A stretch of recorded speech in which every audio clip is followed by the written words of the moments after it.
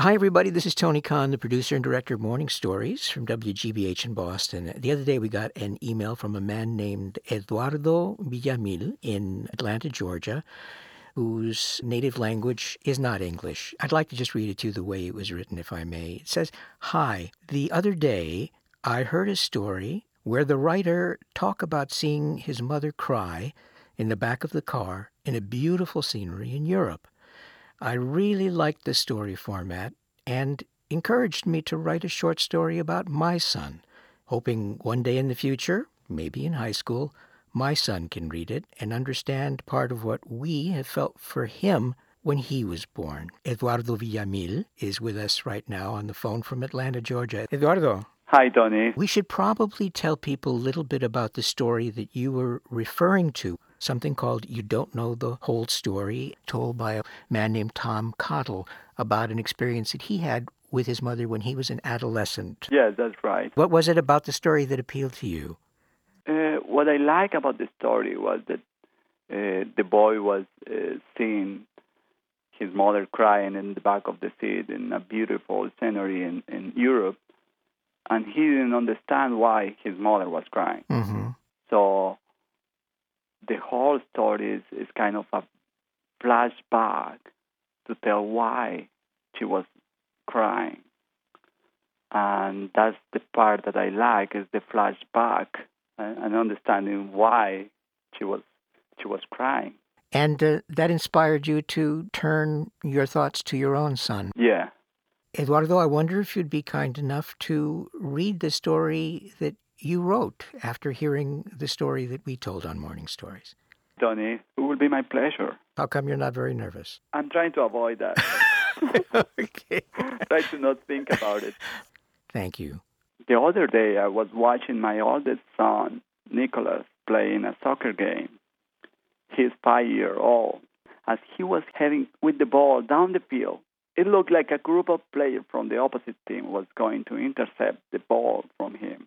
But all of a sudden, Nicholas stopped with the ball, and the other player stopped as well. He looked at the other players, and no one moved for maybe 10 seconds. Then one of the players stepped forward, and it was just at that moment that Nicholas kicked the ball and passed it right over the player's head. It was such a nice trick for a 5-year-old. All the parents said, "Wow," like in a unison. One of the mother even said to me that he will be a good soccer player as his father. She just didn't know the whole story. I'm a lousy soccer player. I also heard another parent saying, "It seems like too much backyard training." He just didn't know the whole story either. At that time, we were living in a high-rise condominium, so we didn't have a backyard to play in. It was in that high-rise that I saw him taking his first steps. My wife was holding on to him, and when she gently released his hand, he took his first steps. To us, it was like walking on the moon. The moment was so special to us that we both started to cry.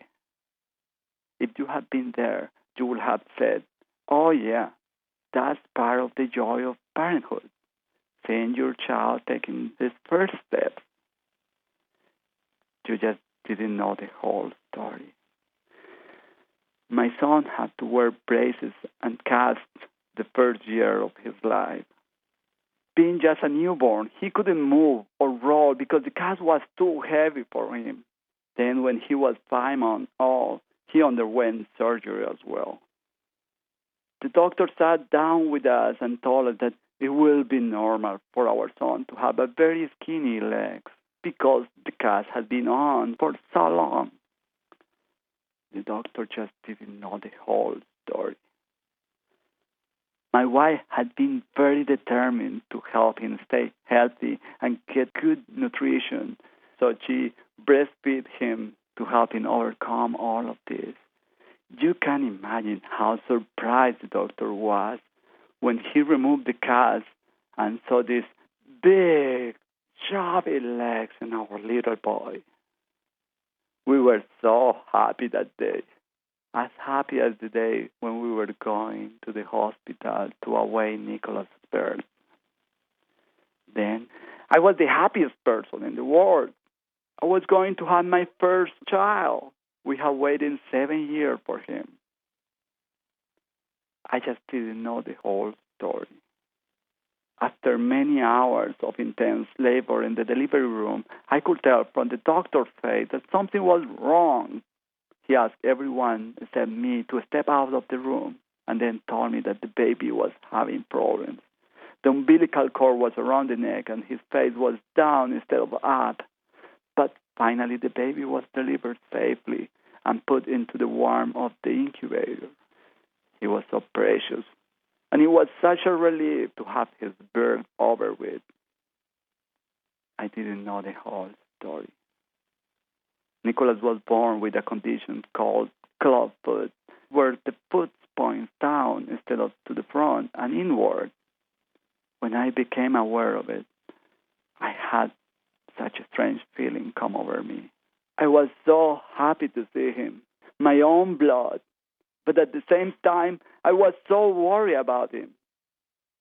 All I could do at the time was to wrap the baby up and pass him over to my wife, intending this way to avoid having her suffer, at least to delay it for a moment.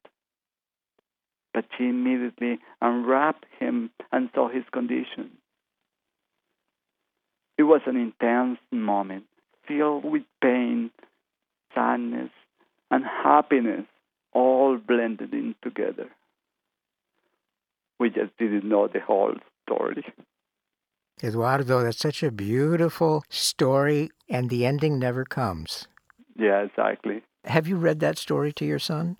Yeah, he heard the story when I was reading to my wife. It was funny because my wife started to cry.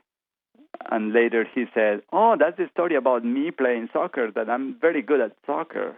So far, I think that he's in the first paragraph of the story. He's in chapter 1, where he fakes the other team out completely. That's right. Right? Nobody see the whole picture.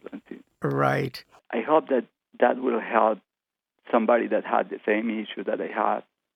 When you find any problem in the life of your kid, you expect to have an answer. It doesn't matter how big or small the problem is, but you want to see the whole picture. You want to see the life of your son at the end, but it's not possible at that moment. And this is kind of the first part of the picture. More to follow. More to follow. Don't think you know it all. Yeah. Eduardo, I know that you are working hard to make English fluent in your life, but I must say the way you speak it and the way you use it now is so eloquent. I hope you don't change too much. Thank you. Give our best to your family and to your son, and to tell him that I thought it was an incredible story about what a wonderful soccer player he is. I will tell him that. Okay. Thank you, Tony. Be well, Eduardo. Take care. Take care. Bye-bye. Bye. I'm back in the studio now with Gary Mott. Eduardo Villamil, by the way, Gary, comes from Colombia. And there's something about the Latin American way of telling a story, the magic realism. It's like boxes within boxes within boxes. It's so wonderful. I'm touched by the fact that here is a little boy who has been given an amazing gift by his father. The story of what his clubfoot put his own parents through. That's a story he's a little bit too young to hear or really understand right now. All he gets is what's happening here and now, and life is good. And that's wonderful. And he's a great soccer player. And he's a great soccer player. Which is very important in Colombia, right? But I think his father did a wonderful thing, gave him a story that is going to bring him closer to his own parents as he gets older, as he begins to understand what they went through. You went through something yourself. When you were 12 years old, you had a terrible accident that left you physically impaired. Have you told your kids the story of your accident?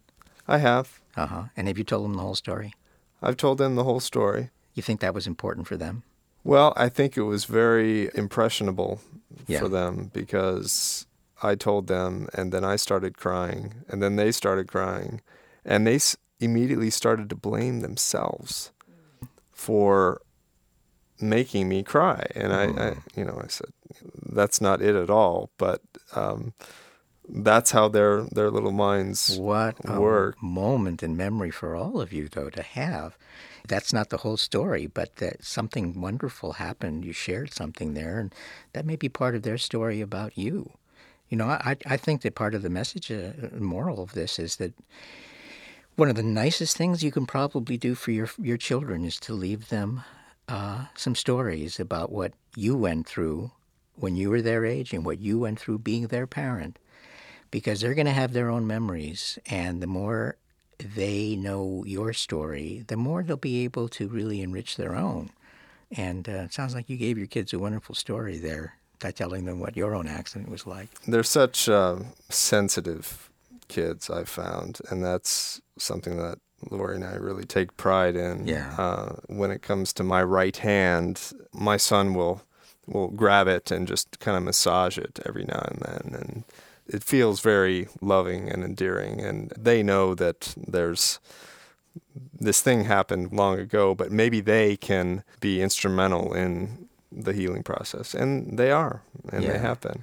Kids are very responsible, and they're especially responsible about taking care of their parents, and the more information they can have about really who their parents are, and also about the things that they can't make better. But that's okay. You can live with feelings of hope and despair at the same time. Boy, that's an incredible gift to give somebody. I expect we're going to hear a lot about this story from other people. I'm hoping that you'll let us know what you think about the story, but that you'll also let each other know through maybe writing us a little recommendation at iTunes, right? Apple has a little customer review section, so please, if you have an Apple account, log in and write a review, because we love those 5-star reviews. You'll hear this in other podcasts as well, perhaps in a bolder, maybe even more honest fashion, saying, write us a review on iTunes, because iTunes really matters. It's become a very important place people get some of their first experiences with podcasting. So hopefully one of their first experiences will be that there are a lot of people out there who are really enjoying Morning Stories and want to pass that word on to them. So if you don't mind, we'd love to have you say something about Morning Stories in the iTunes section. It's the best way to spread the word. Another way to spread the word, by the way, is to keep supporting our show with a little apple juice, I guess you could say, and that comes from Ipswitch, a leader in file transfer software and a leader in supporting public broadcasting podcasts. So thank you all very much, and keep up the good work. We need you. If you want to find out more about Ipswitch, check out their website at ipswitch.com, IPSWITCH. And please get in touch with us at morningstories@wgbh.org, and check us out online as well at wgbh.org/morningstories. And we'll see you next Friday. See you then.